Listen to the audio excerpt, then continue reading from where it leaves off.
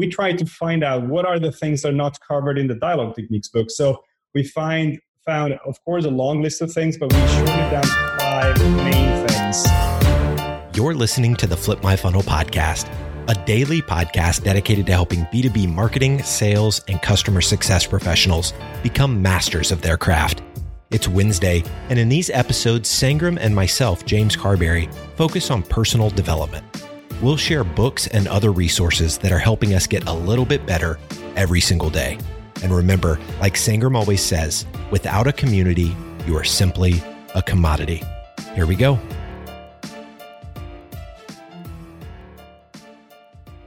Sangram here.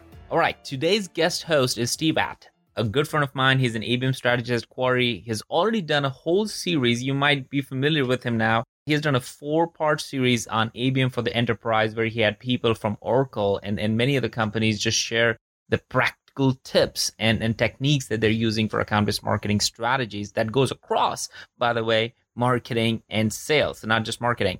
And this time, he's bringing a couple of amazing guests who are, again, not only thought leaders, but also practitioners. So you're going to get a real taste of what it takes to do these big deals with account-based mindset.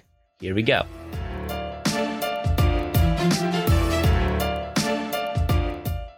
Hello, Flip My Funnel. Welcome to part 2 of our time with Christopher Engman and our mega deals conversation. So I hope that many of you listened to episode 1 because it is chock full of B2B sales and marketing goodness. Christopher is a 4-time company founder, a multiple-time CRO, CMO, CEO leader. He's an investor in 12 companies across MarTech, clean tech, and other fields. And he's also one of the world's leading authorities in mega deals. And I'm going to talk in a moment about what exactly a mega deal is, because it's a lot more than just a big deal. Christopher has a ton of personal experience here. And he's also the co-author of a forthcoming book about mega deals, where he and his co-authors have done years of extensive research in this space. Speaking with Christopher is an amazing opportunity to up your sales game, your marketing game, your strategic game in so many ways. First off, Christopher, welcome back to part 2. It's a real thrill to have you here.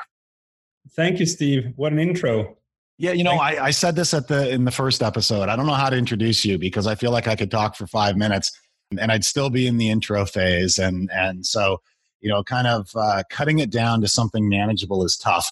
I think I hit a lot of the key things. And before we dig in today and really talk about how all of us can apply the methodologies and the learnings of the mega deal superstars to our own businesses, regardless of our deal sizes. Before we get there, I want to just take a minute to calibrate around what a mega deal is, because sometimes some people might think, it's just a large ticket deal, no big deal. It's just an extension of what I'm already doing.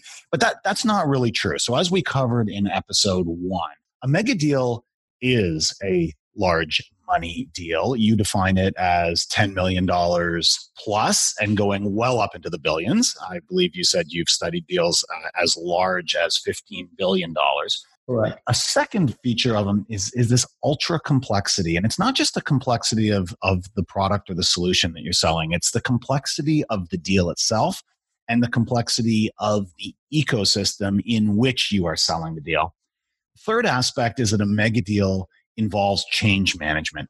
It's not just about selling a high volume of some commodity product or something similar.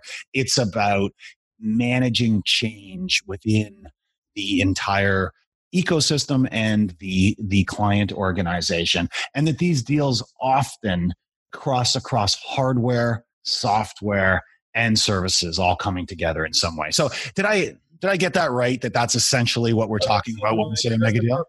Yeah, that's a perfect definition. So, you got it. Okay.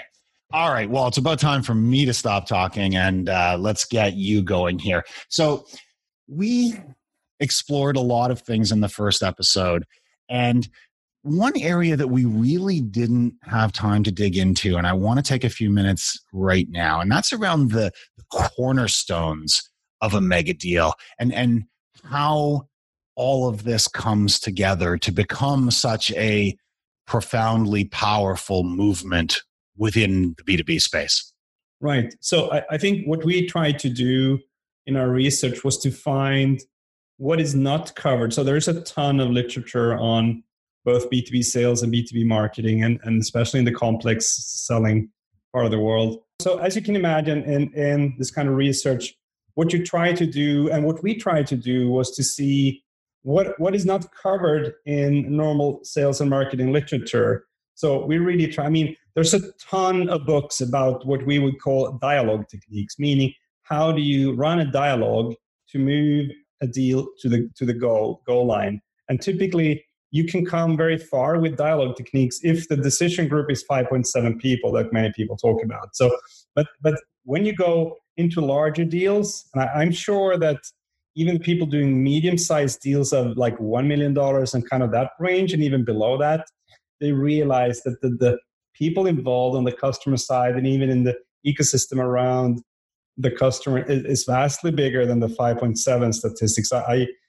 Well, we can talk at length about that, but let's not do that. So we try to find out what are the things that are not covered in the dialogue techniques book. So we found, of course, a long list of things, but we shortened it down to 5 main things. And those are, 1, to really get big money out of a client, what you're selling needs to fit one of their key initiatives. And big corporations have 3 to 5 typically key initiatives. They are big strategic programs. They're driving the company towards their goals. So you need to fit into those because that's where the big bucks are allocated. You can't find mega deal money outside of a key initiative unless there's an immediate crisis or something. But in business as usual, they are in key initiatives. That's where the big buckets of money are. You need to fit into those to be able to pull out those kind of sums. The second cornerstone, we call it ecosystem. And the thing here is that you're not only selling to a bigger audience than the 5.7 decision makers inside the target account, you're selling to an ecosystem of players outside of the account. So consultants, and I'm sure many of you listening to this can relate to this. So technical consultants, strategy consultants, other systems that are interfacing with you in one way or the other that you have to kind of have on your side. So things like that. So you're selling to an ecosystem, not a 5.7 stakeholder group. And then the third one is actually very related to ecosystem. We call it consensus. You need to create a consensus among a pretty vast amount of stakeholders inside the target account and outside. So basically using the ecosystem understanding and then running consensus tactics towards that ecosystem. The fourth cornerstone, we call it Trojans or Trojan horses. Those are, so what we've seen in the research, and actually everyone we've interviewed have confirmed this, unless you have the silent informants inside the customer organization, you're going to lose. One lady doing mega deals at Accenture, she called them mushrooms, like they grow in the dark. They're silent informants. So they want you to win, but they're not the champion. So of course, the champion is important in a mega deal as well. But this is a new type of stakeholder. They're typically further down in the organization. They're feeding you essential information.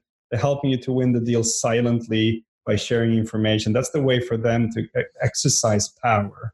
And the last cornerstone is risk mitigation. Risk mitigation is vastly more important than unique selling points and value in mega deals. I mean, of course, you need to deliver value, but low risk when you put this kind of amount of money on the table is way more important than high upside. So that is key among the leading mega dealers. So those are the 5 cornerstones: key initiatives, ecosystem understanding, consensus, Trojan horses, and risk mitigation.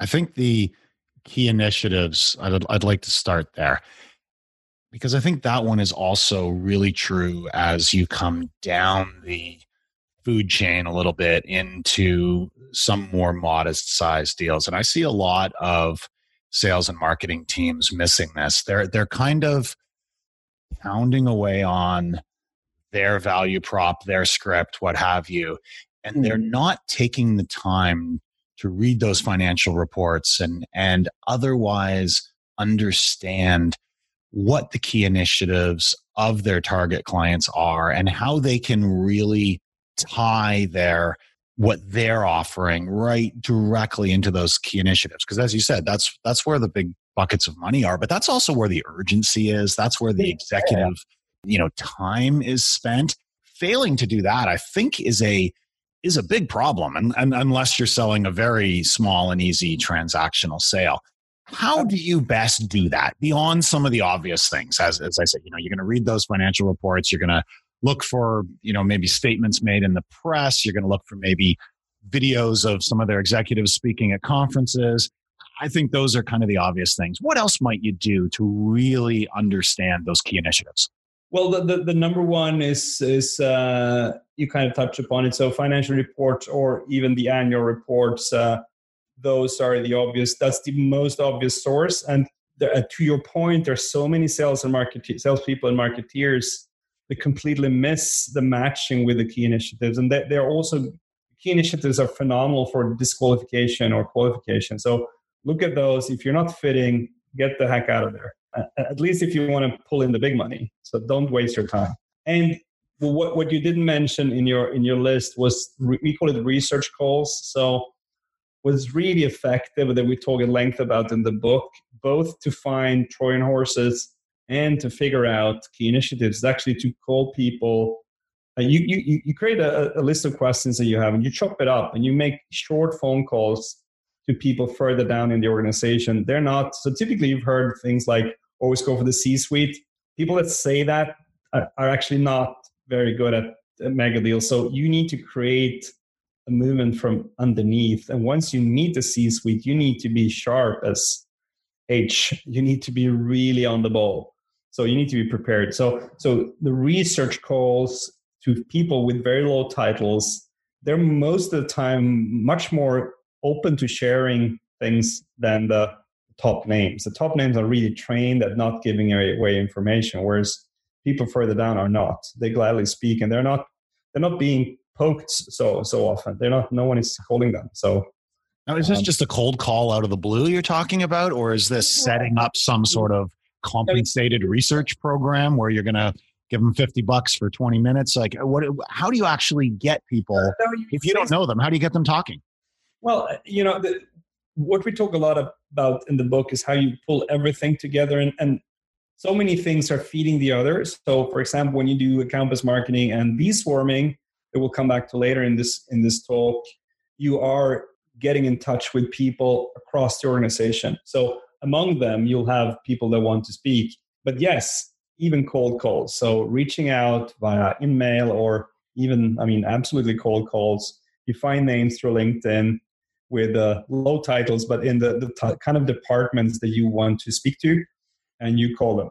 And because, these guys, they don't know if you're trying to recruit them or whatnot. So they not necessarily spending hours with you, but 15 minutes. And among them, you'll also find people that you can figure out these can be later used as Trojan horses. So they are sharing unusually much information, and there's also a chance for you to make a mini pitch of what you're trying to achieve. But in those calls, you can quickly figure out what the key initiatives are. The cool thing with key initiatives, if they're not in the annual report, the good thing is that they're so important for any large organization that they're vastly communicated internally. So if you speak to 10 people and none of them knows about the key initiatives, there's something wrong with that company on a completely different level.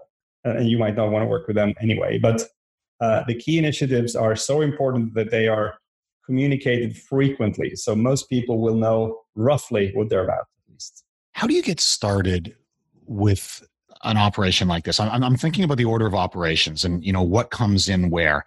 You could start with some broad-based, account-based marketing and try to build a little bit of brand and a little bit of engagement, and then move into what you're talking about now, having these kind of conversations that can really help you sharpen your message. And maybe because of that pre-work you've done on brand, people will be more willing to pick up the phone and talk to you or otherwise engage.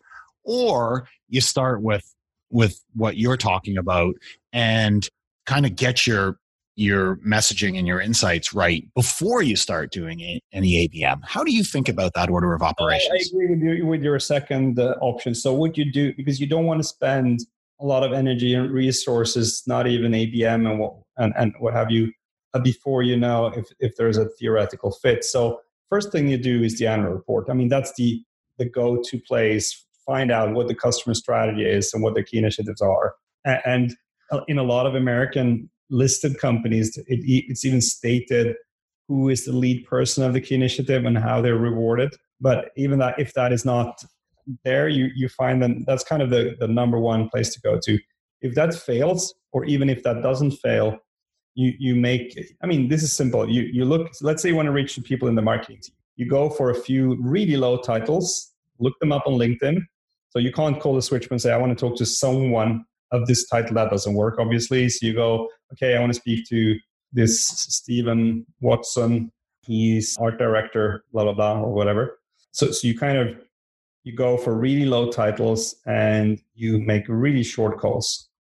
Then if that is then you feel, okay, we have a match here, then you start your e-swarming, so visiting a lot of LinkedIn profiles, you start connecting with people, but you also start your campus marketing approach. If you're into really heavy B2B sales, I would pull it even further before I engaged and I would have my first 1-2 customer meetings before I engaged with ABM. So I think, well, that's kind of maybe a deviation of our discussion, but a lot of ABM is misused today. There's to get into an organization. I mean, unless you've said, okay, whatever it takes, we're making a deal with this company. I don't care about key initiative or anything. I'm going to start working with them regardless. Then do ABM even before making any kind of research. But for 99% of all cases, put the weight on later. So you make small injections of contacts with the account, and you figure out if you have a match. And then you run a meeting or two with some people for, I mean, it's kind of mid-level to really clarify if there's a match, and even doing a short pitch of what you're doing. If that is a go-ahead, then you start to push account-based advertising primarily to start with. You start to do a team-based bee-swarming approach where you visit a lot of LinkedIn profiles together, and you start to connect with more and more people. And then when you reach a point of saying, okay, this is now this deal is now really going to materialize. So we have a clear fit with them. It's even confirmed by the customer.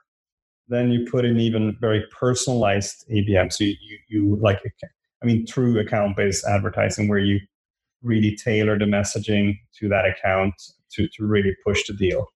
I mean, a quick comment on that. If you make kind of medium-sized and small deals and still do ABM, then you should maybe satisfy with segment-specific messaging and phase-specific messaging. You shouldn't do account-specific messaging. It's kind of heavy. But if you really do mega deals, then you should definitely do pay attention to making it more account-specific.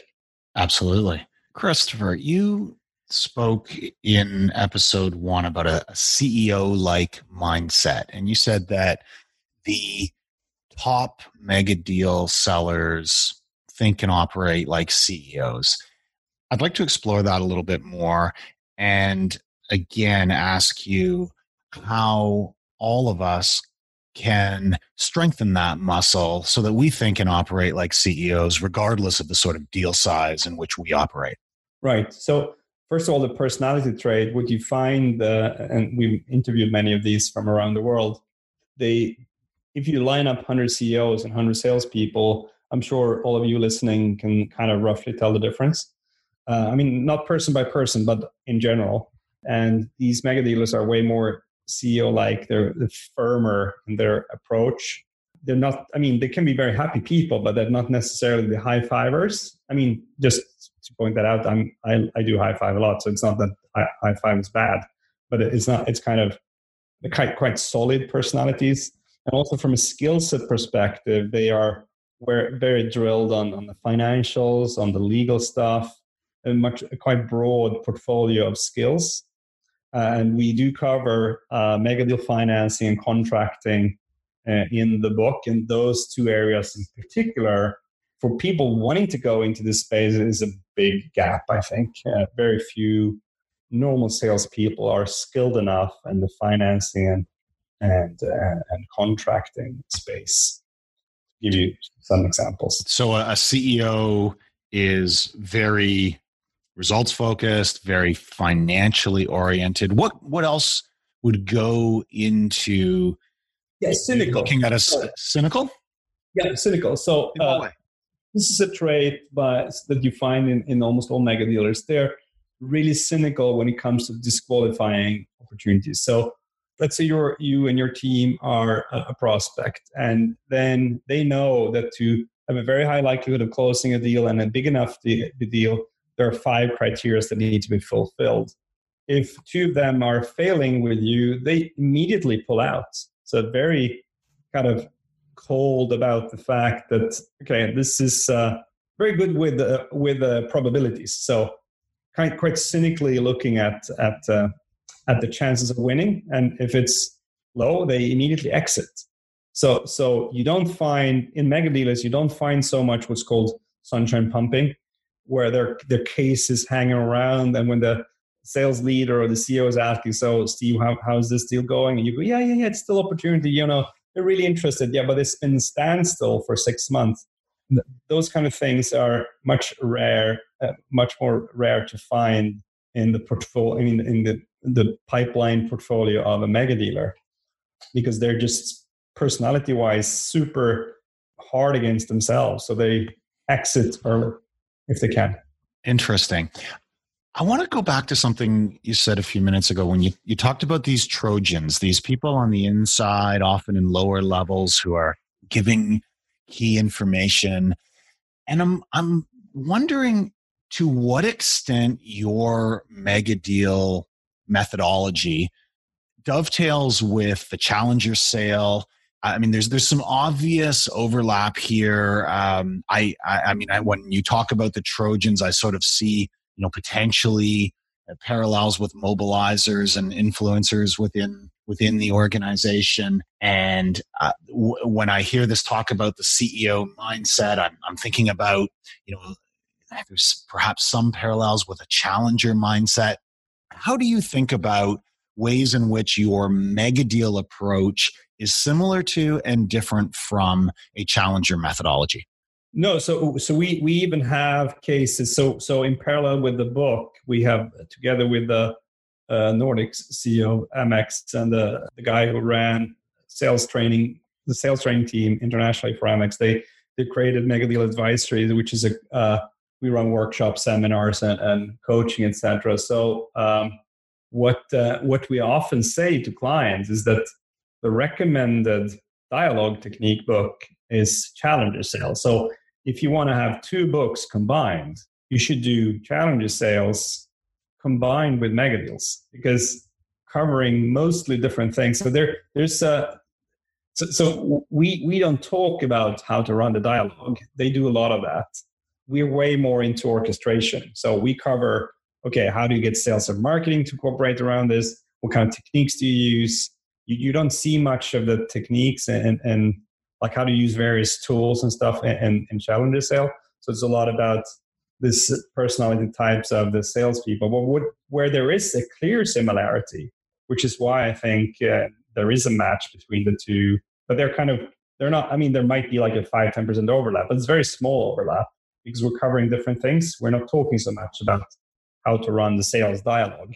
But what you find is that when we describe the mega dealers, you find that they are very much the challengers. So that is probably what creates a ping inside your thinking, right? I mean, we can see that the best mega dealers are very challenger-like in their their approach. So they are cynical. They're kind of they've studied the accounts thoroughly, so they know a lot about them. They're good at creating big networks within these accounts and in the ecosystem. They're good at engaging in many different hierarchical levels and also different domains. So yeah, I can definitely say that the mega dealers we've interviewed, especially the ones that in wherever they go, the serial mega dealers, like the serial killers, the serial mega dealers, they are the cynical side is very much aligned with the challenger sale personality that they describe and that method. But we're into orchestration and how to blend social media marketing and sales and run that as a team approach and all of that, and kind of the tick boxes, whereas the challenger sale is more into how to run the sales dialogue. So highly compatible, I would say. We've talked a lot about the mindsets and the activities of the individual mega dealer. What role does brand play in all of this? So this is very interesting. I'm glad you bring that up. So the thing, what's been kind of the myth is that in the B2C space, brand is the king, and in the B2B space, it's all about the salespeople. But there's been for quite a while now a lot of studies showing that the sensitivity to the brand is way higher in the complex B2B space. And that is not, it's actually common sense if you think about it, because what is huge in the B2B space is risk and trust. So, and the brand, and if you have a good brand platform that is well articulated both in media, in social media, in various kind of marketing material among the salespeople, if that is aligned, so a good brand platform, a good messaging platform, if those two are aligned with both sales and marketing, and even people like customer success, etc., that is very strong, and that is reducing the perceived risk of a large B2B deal. So, and this is something that Kahneman has proven as well. So I don't remember if it's 3, 4, or 5 variables, but the human brain can handle very little complexity. So imagine buying a big ERP system. It doesn't have 3, 4, or 5 variables. It might have 500 variables. And the human brain can't handle such a big complexity. So then our reaction is to move back into our comfort zone, which is to trust our gut. And the gut is a lot focused on the perceived risks and the perceived trust factors, which is very brand related, right? That would seem to give a huge advantage to large global brands who have decades of experience and recognition behind them and vast brand credibility. But I know that you personally have had a lot of success. I know with Kleinman, you were going up against GE and other global giants, and you were winning. Did brand contribute to those wins, or did you do that in spite of a lack of brand power? No, I would say so. There are two aspects to this. Let's come back to the brand in a minute. So one thing that is really interesting if you study big corporations. So people tend to say they're bad at innovation. They're not necessarily bad at innovation. They're bad at commercializing innovation. So Jeffrey Moore has described this thoroughly together with Michael Eckert and those guys in the book Zone to Win. So what they talk about is mode 1 and mode 2. So big companies, when they've become really strong in their position about their old offering, their sales and marketing is turning around. So they're mostly responding to RFPs. So that's mode 1 for you.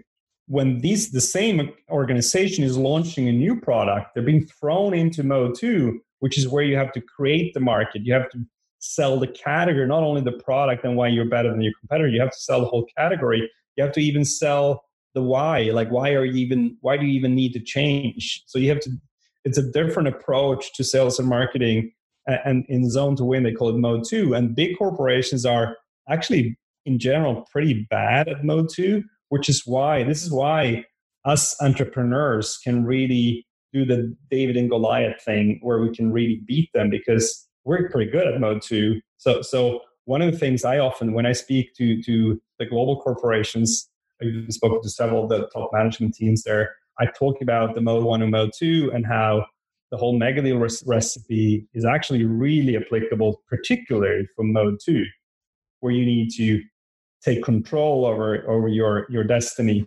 And then going back to your brand comments, so what we did at Climbon, where we grew the contracting from $3 to $90 million in just 2 years, selling green power plants, producing green electricity from hot water. One of the things we really did was to put more money behind marketing than we did behind sales, which is kind of unheard of in the power plant industry. In most B2B spaces, unheard of. So we spend more money on marketing than on sales. And we did a lot of really high quality content, videos, articles, etc., on thought leadership, positioning, brand, etc. So, and we did it a lot account based actually. So we used a lot of account based advertising and other account based marketing tactics to really influence the 95 accounts that we had identified as our top prospects.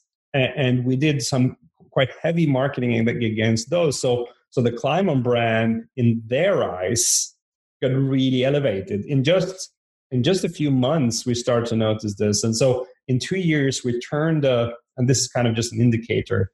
So we had 1 request per month when I started. We had 1.5 per day when I left 2 years later. So we created such a wave of demand from being a kind of thought leadership style videos and articles, and also doing a lot of keynotes on big conferences. We even managed to almost never pay to be on the big stage by having, which is, we can't cover it in our talk, Steve, but there's a big piece in the book about messaging architecture. So if you structure that right, that's a killer. So by just structuring that right, we could be keynote speaking and have the highest score on most conferences and being sought for, even though we were representing a vendor. How much of your success in, punching above your weight, as you'd say there, you as quite a small company, you were able to make huge waves in the marketing space, elevate the brand, and put yourself on those stages and drive all that amount of demand. How much of that comes from the fact that you personally brought some personal brand and you brought some credibility from your pre-Climbon days, and you had this whole mega deals thing going? And I guess what I'm getting at was how much of that, tough question to ask someone to reflect on, how much was you versus how much was the company? And the other way of asking that is, how much could I or someone else replicate what you did with Climbon? Yeah, so the cool thing here is that I have zero background in the energy industry. And at Climbon, we target segments like the cement industry, the steel industry. We target oil and gas industry in US and Canada, for example. We target industries where I have zero track record. I have zero brand name there. I might have some kind of brand name within the complex selling, marketing, and sales kind of space, and both from the ABM days, but also from the mega deal research and book. But in those segments, I kind of started from scratch. So I would say it's all method based. So, which is kind of the good news. You can copy it. And we also managed to get the whole team to really play well in this kind of orchestration. So there's some, I mean, if you ask me, some of the things we did at Climbon that we describe in the book are really simple. Like, it doesn't take a whole lot of effort to really do them. You just need to get started, and then you chew them up one by one, and then you do it. It's actually not a big thing.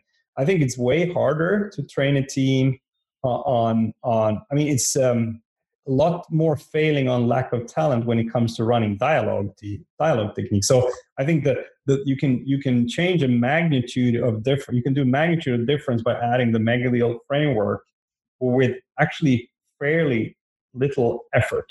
I wouldn't say maybe little is an exaggeration, but moderate effort. Whereas getting a team to learn dialogue techniques is trickier. I want to take you back to something you mentioned a few minutes ago. You mentioned category design, and that was the first time in our conversations that's come up. It's a huge topic. It's something that I have become really excited about in recent years. And I'm interested in your take on it because you said something in the first episode that seems the opposite of category design. You said that in mega deals, you want to be slightly better than the other guy, but you don't want to be too unique because being too unique introduces too much risk. And if I recall correctly, you said you want to be a little bit better than the other guy, but then you want to be really good at surfacing and mitigating and managing that risk so that you build the trust to get this mega deal done. But then in today's episode, you mentioned category design and creating something entirely new. How do you reconcile those in your own mind, and how do those come together in the mega deal philosophy? Right. So I don't think I really said fully category design, but going back to the last episode, what we've seen in the research is that you win the big deals faster by being plus one. Plus one means you're like the others, just a bit different, not a lot different, a bit different. That is where the biggest immediate money is. There's a whole other thing. So if you want to build a company from scratch that solves an existing problem in a completely new way, you might still want to create a new category because that is a long-term game. But if you want to do mega deals soon or tomorrow or really fast, you should think plus one. So for a startup, it might make sense to be designing a category. For a medium kind of startup, having grown up a bit, you either have already succeeded in creating that category, so you don't need to do the plus one anymore. You kind of, you want to do the plus one a bit, but you have a new category now. But to do the really large deals, you can't come with a completely new category because that's often associated with risk. And if you look at the Gartner hype curve, for example, so very early in a new category, there's a lot of buzz, but very little money spent. So actually going back to the money again. So if you want to go for the money now, do plus one. If you want to have a unique new company, design a new category. That makes a lot of sense. So they're not mutually exclusive. They're more time based, perhaps. Yeah, situation and timing based, situation specific and timing based. So, for example, Proof, where I run sales and marketing, I'm the lead investor. So we do plus one. So marketing mix modeling among the biggest companies in the world is a well-established category. It's based on, trying to determine how you should spend their sales and marketing money by using regression modeling. That is, however, very heavy because you need to use PhDs in mathematics and there's a scarcity. So that category doesn't scale. Our plus one is that we're the first in the world having automated the model generation. And that kind of cuts the model creation down from weeks and months to seconds. So we've automated marketing mix modeling. So our plus one is automated MMM as opposed to MMM. So that's not a new category, it's a plus one. That doesn't mean Proof is not doing mega deals. We're helping companies both on the B2B and B2C side to optimize their sales and marketing spend to grow faster or to have higher profits. But it's very strategic. And it's often, so many of the mega deal companies in the world are using it already. Tell us quickly before we close out, what's bee swarming? So bee swarming is imagine you're standing in the reception of Honeywell. You're in the head office at Honeywell. You want to make a mega deal with them. You've had quite a few, you've had 3-4 meetings with them. You know that I can't meet the 200-ish stakeholders that somehow have a touch point with what I'm doing.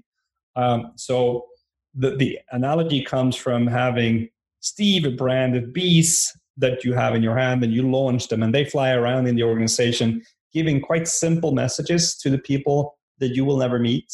So they at least know what Steve Inc. is and that they know what kind of problems you're solving, what kind of category you're in, and why you're credible. And what you do in real life is that you basically make a search. So you take your target account, you search for using a few keywords because you can't visit everyone in Honeywell. So you shrink it down to 100, 200 people, and you then visit these LinkedIn profiles, and you do it as a team. So you and a few of your team members are visiting the same profiles. You're basically using the same Sales Navigator query and you visit those profiles. And what happens is that, especially when you do this as a team, I think it's a vast difference when you do it as a team as opposed to doing it as an individual.